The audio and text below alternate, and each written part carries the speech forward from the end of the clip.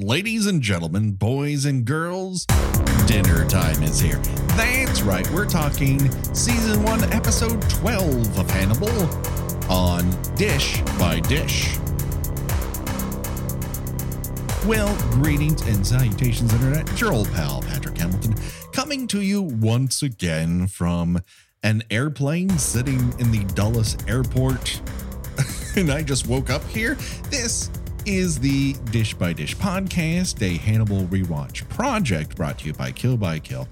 And as always, there is only one person I trust that if I'm going to have several fantasies about how she helped lure co-eds to their deaths with her dad, I'll be sure to have it while sitting in that very same airplane. And I'm not really sure how I got there. The one, the only, Gina Radcliffe. How are you doing today, Gina? I don't know how you got there, but you are definitely very sweaty while doing so. Oh, man, gloriously sweaty. I don't know what I like more. Do I like Will when he's sweaty in bed wearing just random grays and browns? Or do I like him sweaty in street clothes? I don't know. I think sweaty in street clothes is creepier. Because we've all like, you know, we've all been like, you know, sweating our like clothes if we're sick or sure. You know, and yeah, but when you're just kind of stumbling around like like dressed in your normal clothes, like you know, just sweat just like exploding out of your forehead, people are gonna kind of cringe away from you. Oh yeah. I'm one of those people that if my faucet turns on, it has a real hard time turning off. You're like Ted Stryker. Yeah, I am. I literally am. It's sad. And I don't think I became that way until I turned 30. And then all of a sudden my body said, guess what? This is new, but you're going to love it. When you start to sweat, you can't stop sweating. And it doesn't matter if it's just hot or you're just nervous. You like to sweat. It's like the John Mulaney thing. It's like I was sitting in something and it was me. And I keep adding me to it. It's not my finest feature, and probably why I am not continuing in that tradition of my 20s of performing in community theater or on stage. Because I would just be a sweaty mess now if I tried to do it. You got this like horrible like pit stains and stuff like that. Yes. And I mean, you've heard I'm like a Chatty Cathy doll who's yanking my own string here. So like when I would get on stage to perform, like would just yap out of my mouth constantly. But then I'm the sweaty guy doing that. And that was my presentation. Like that was me at star level. Was that? and just, well, you know, you could have gotten away with that in the 80s. So everybody would just assume you were on cocaine. Yeah, well, it's fashionable. You know, now. I mean, you ever watch old performance footage of Robin Williams? That shit's frightening. Oh my God. Like his veins are bulging out of his forearms. At one point, it was okay to be that. And like that visibly high, yes. Yeah. It's a rarity these days. Although, we seem to subtly be shunning some of these people. Like Johnny Depp has now been resigned to. He's not the fun high. Yeah, he's like the mean asshole high. Yeah. Oh my God, the stuff that came out of his fucking fingertips that revealed in his very tired. Hi, this is a Hannibal podcast. Well, you gird yourself because we are going to bring on the ire of the Johnny Depp fandom. But half of them are Russian bots. I don't like. They all have the same fucking move. Like they are like the election truthers. It's all the same bullshit where they're just constantly litigating something that doesn't hold up in court like it's evidence. What are we talking about again? Oh, yeah. Hannibal, the television show, the excellent television show. Hannibal. Which Johnny Depp has not starred on. No, nor will he ever if I have anything to do with it. And let's start off with, am I in the middle of World War fucking II? That plane could not be lower to the ground. My desk is rattling. You're being dive bombed. We do not live that close to an airport. I don't that's know. That's always disconcerting. You get the low flying planes. Like, they're going to stop. Yeah. Well, it's always, I think we're in a lane for prop airplanes. As opposed to like so you've got like a little old timey flying man up there. That's right. Like misbegotten World War II flyers or planes that are still held up by the gremlins that are holding on to the wings. Gonna go get that mug of root beer. Something like that. What were we talking about again? Hannibal. Okay, so like the focus. Hannibal. This particular episode. Episode 12, reveals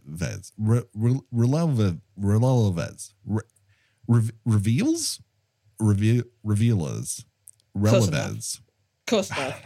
I don't know. You might as well call it Revelations because it's kind of what happens in this episode. Yeah, pretty much. Yeah. But it's like a Frenchy kind of word. It's a very Frenchy kind of word, which apparently at one point was a type of entree. So perhaps you would take off the cloche, to reveal what was inside. Who's to say? My research came up sad and short. That being said, this particular episode of Hannibal has one of the most horrific deaths. Yeah, this goes full Final Destination. Final Destination, if like they like all those ones are very sharp and short, like oopsie blam. This one is a very short moment, elongated to where you're seeing someone scream and inhaling fire. That is nightmarish. It might be the most horrific on-screen death seen in this show so far, and that is saying something. Yeah, I'll agree with you. It's not gory like the other ones are, but it's just like it's one of the ones you think about. You're like, oh dear God. Yes, it reminded me personally of the Metapod sequence in Prometheus, the good part of Prometheus. Oh yeah. Oh, are you talking about the second? That was the one after that, the follow up one. God. No, it's when she discovered the main scientist lady who was the girl with the dragon tattoo. She discovers that she's got some sort of alien. Okay. So because I know there in the second one, the follow up for me, there was somebody who like died in a fire in her capsule. Oh.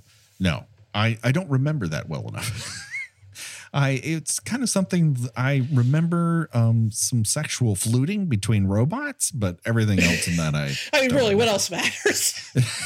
When it comes down, like, what do you love about that Alien Covenant? I don't know, sexual fluting. That's my bag. Just Michael Fassbender just eye-boning himself. And who can blame him? But this is because she's trapped inside this oxygen compartment, and the it's trying, and not that anybody, there are some movie and TV characters who deserve such a fate, but she really doesn't. No, I mean, she's completely out of control of what happened to her, and she's, even though that she knows supposedly what she did, she very quickly tells Will when they have their conversation, I know what I did, but I don't want to remember what I did. And Jesus fucking Hasselhoff Christ. Is World War III starting? And by 3, I mean like 2.5 because there was a time warp and zeros are hovering over Long Beach. What the fuck is going on? Jeez, this is it circling now? If you're going from one place to the other, the sound should disappear, but it's getting louder. Everyone duck. Here comes the aircraft. Are they landing in your yard? fucking Maverick is up there har-harring at me now. Make sure you leave all this in. This is gold. Is it? We've talked about Hannibal for 45 seconds. We're 11 minutes into this. Even for us, this is a lot of not talking about Hannibal. Okay. Yeah, she doesn't deserve what's happening to her, but in essence, I think it's an encapsulation of what ultimately we're seeing from Hannibal in these circumstances. And that is, he wants to see what will happen next. Like if he just puts a bunch of things in play, what will happen? It's like Bravo. What will happen? Watch what happens next. That's right. Somehow the airplane turned on my television. Jesus. We may be haunted. We may be haunted by an aircraft ghost. Wasn't there an aircraft ghost in Scooby-Doo? I think there was, yeah. Yeah. What the fuck was I talking about? We're talking about Georgia. Have we mentioned? Yeah, it was Georgia. We haven't even mentioned her name. Poor Georgia. Yeah, she is healing. I guess you say that. Her face looks better. She's still got this weird shriveled old man arm. Yeah. Well, I mean, she's got like an arm condom on to replace the skin that fell off in Will's hand. She got degloved in her first episode, this poor girl. And yet her hair looks wonderful. Yeah. That oxygen treatment is doing wonders for her. It's true. Do you think it's VO5 and oxygen? Do you think it's a combo? It must be. It must be the best Brazilian blowout you can really get, is to lay on your side constantly in an oxygen chamber. In an oxygen chamber that is attended by nobody. Nobody's ever near this thing. People could just walk in and talk to her. Will's going and pressing buttons like he's trying to make microwave popcorn. And evidently Hannibal was able to open the damn thing up and put a comb in there. Yeah, while she was asleep, I would have. Take the bracelet off that she's supposed to be wearing that keeps her from being electrocuted. I love these understaffed hospitals and these kinds of things. Love them. I love them. No one roams these hallways because they didn't catch Hannibal when he was wearing his very tailored plastic serial killer suit last time. And no one noticed him coming in or out of this particular room to give her a comb so she can blow up real good. You know what? Once again, it's Hannibal. It's not reality. It's not reality. No. But she blows up real good. And I think this sets up something that we see throughout this episode, and I think is setting up season 2, which is Hannibal likes to put things in motion simply to see how they will play. Now, it also puts himself in danger, but I kind of think that danger is something he gets off on. Well, yeah, and also because he's just really, really good at talking himself out of things, and he's very glib, and this is what he does for a living. He tells people what they want to hear. Speaking of talking and hearing what they want to hear, Freddie Lounds. I think breaking all sort of journalistic integrity. Man, she's like a dog with a bone when it comes to the Will Graham thing. But at the very least, I think I'm sort of getting why she's so pissed off, in that she believes that Will Graham has a license to kill, that he's basically a serial killer protected by the state, is her ongoing theory, even though he's only been linked really to one fishier murder. But I guess bodies are piling up around him. He has fired off a couple guns, including last episode when he shot a guy just for standing outside of a house. But does she care that he's allowed to do that because of moralistic reasons, or because he's getting in the way of her scoop somehow? I like both theories. I'm not sure which one is correct.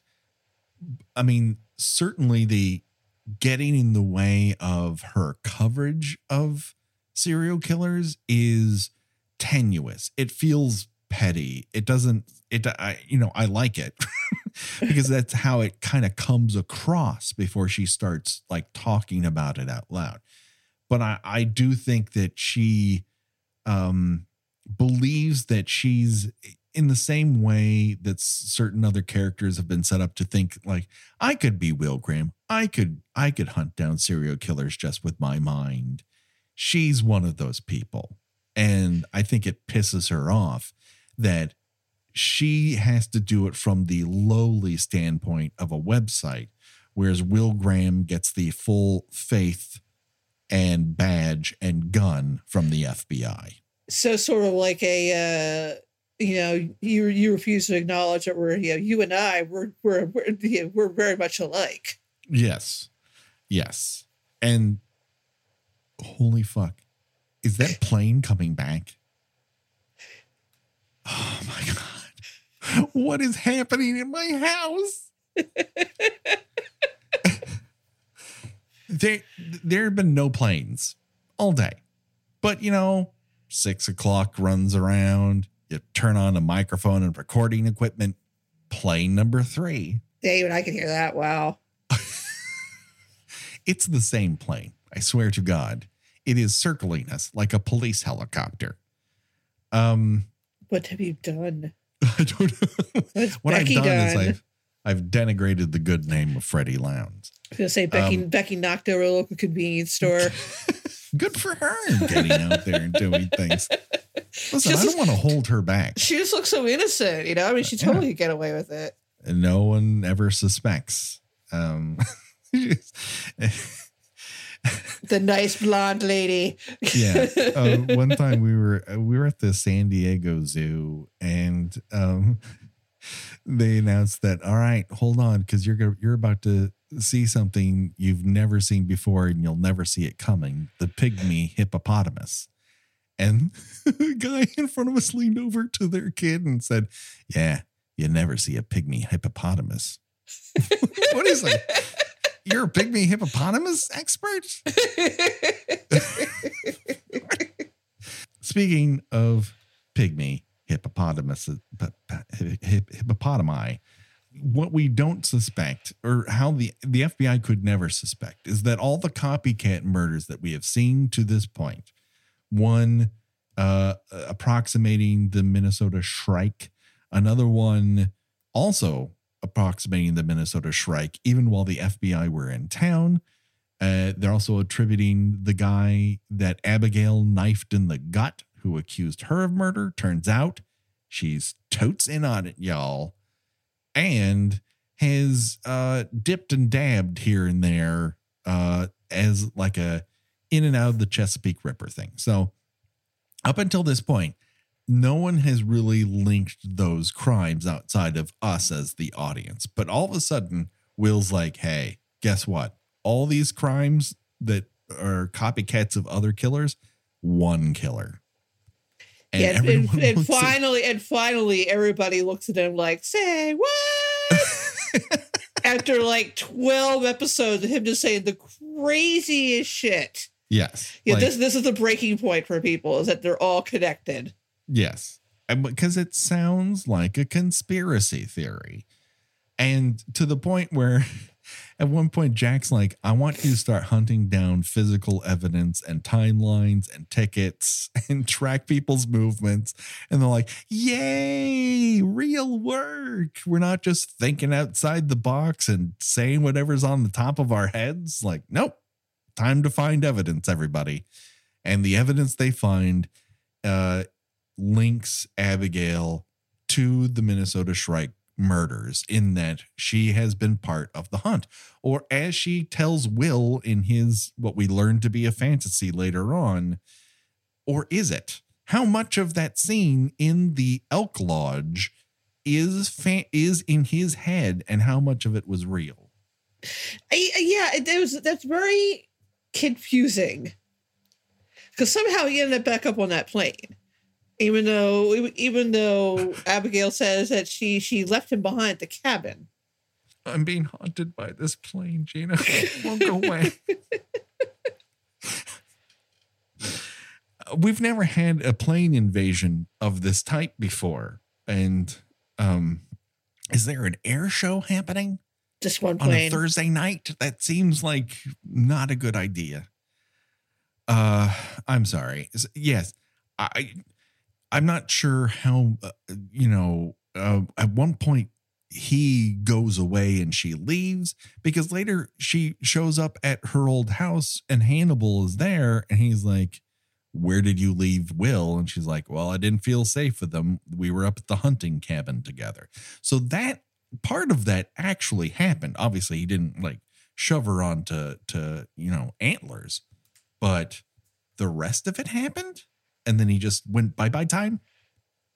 I mean, yeah. At what point did it kind of clock over from, stuff that was actually happening to stuff that wasn't actually happening? Yeah. Because that whole sequence was, are you the hunter or the fisher? I'm like, ew. Will, for God's sake. Don't be a creepy old guy traveling with a young woman. No one wants to see that.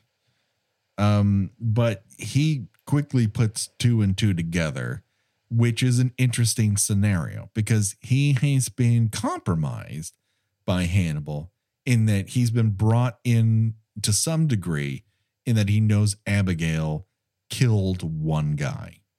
But what he did not know up until this point was that she was an active participant in her her father's killing of young women who looked like her. Not that she did the killing, but she was an active participant in how he moved about and lured these women in. So that's something that Hannibal seems to do now, is put people in compromising positions that they may not be able to get out of because it keeps them from saying the truth. Right. And this is brought about in another way when we get a wonderful sequence in which Gillian Anderson drinks white wine in her kitchen. I have a new character trope that I would like to see more of, and that is women psychologists who love white wine. We have Gillian Anderson here. We have Anna Torv in Mindhunter. I want to see this continue. Are there more examples? Does the audience know of more examples of women psychologists who love white wine on screen? I want to hear about them. I mentioned this on Twitter that I think that that's you could just find a gold mine of that in your your 90s erotic thrillers. Yeah, for sure. I do wonder how much of that is going to be covered in blinds, like blind shadows on people. And I'm picturing a Kim Basinger and Ellen Barkin. Yeah. Just kind of coming home, after talking to their sexy male patient, just who might be a murderer, exhaustedly pouring herself a glass of white wine of Virginia Slim. A lot of tucked in blouses that become untucked, baby. But I have to say, I'm fully on the Gillian Anderson train. Like I have been since X-Files. It's not a revelation to me that she's a really good actress. But there's a moment where Jack, just out of, before he's kind of talking in general about Will Graham and stuff forth, but he asks her one thing about Hannibal. Oh, no, he mentions that didn't a person attack you in your practice? And she has an involuntary shudder that I'm like, oh my God, that is so good. She is so good in this show. It's fucking amazing. Yeah. She's great at it. I late breaking news. Gillian Anderson, great at acting. Very much so.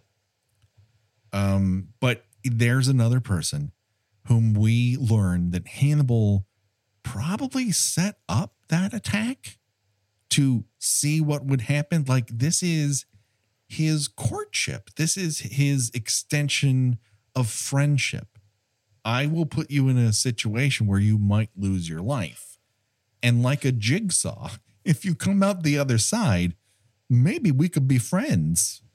Well, yeah, I sort of feel like it's almost like a sign of respect he offers people. Yeah. Is that I think that you're smart enough to get out of this situation if you really, put your mind to it. Yeah. And she did. So now he's like, so you're my psychologist for life. Something you passed the test. You passed the test. And I don't know if this is a burden or she is genuinely intrigued by this. I mean, it's going to become very complicated with her as we go on. And I'm trying not to project what I do know is going to happen with what I don't remember what will happen. But there's obviously a lot more going on between their relationship, but we can see the pattern established here with a person, a serial killer who doesn't have a lot of friends for obvious reasons, but would still like to be a human being with friends. That is not what I thought Hannibal would have been if you had told me at the onset. Right. And, of course, you've got that whole, brief, glorious run with Franklin, who desperately wanted to be Hannibal's friend. And Hannibal was like, nope. No. There's no part of this Franklin is not smart enough to be Hannibal's friend. And I think he deemed that right from the beginning. And no matter how much, and in fact, the more Franklin tried to be his friend, probably the more put off Hannibal was by him because the whole rudeness thing. Hence, who are the hunters and who are the fishers? And in this sense, Will is a lure. And he draws Hannibal to him. He doesn't know that, but he is. In the same way, Gillian Anderson is a lure. He's drawn into that relationship and he feels compromised by it and tries to control it. But his relationship to Jack, I think, is different. That's a hunter relationship. He's always trying to camouflage and out-track Jack because Jack is infinitely more dangerous to him, I believe. Yeah. I mean, I think that he understands, what Jack is. Right. There's a lot. It's one of those episodes where a lot happens, but not a lot happens. It's a lot more talky for a penultimate episode than you might expect to be, although it's got an excellent cliffhanger. Yes.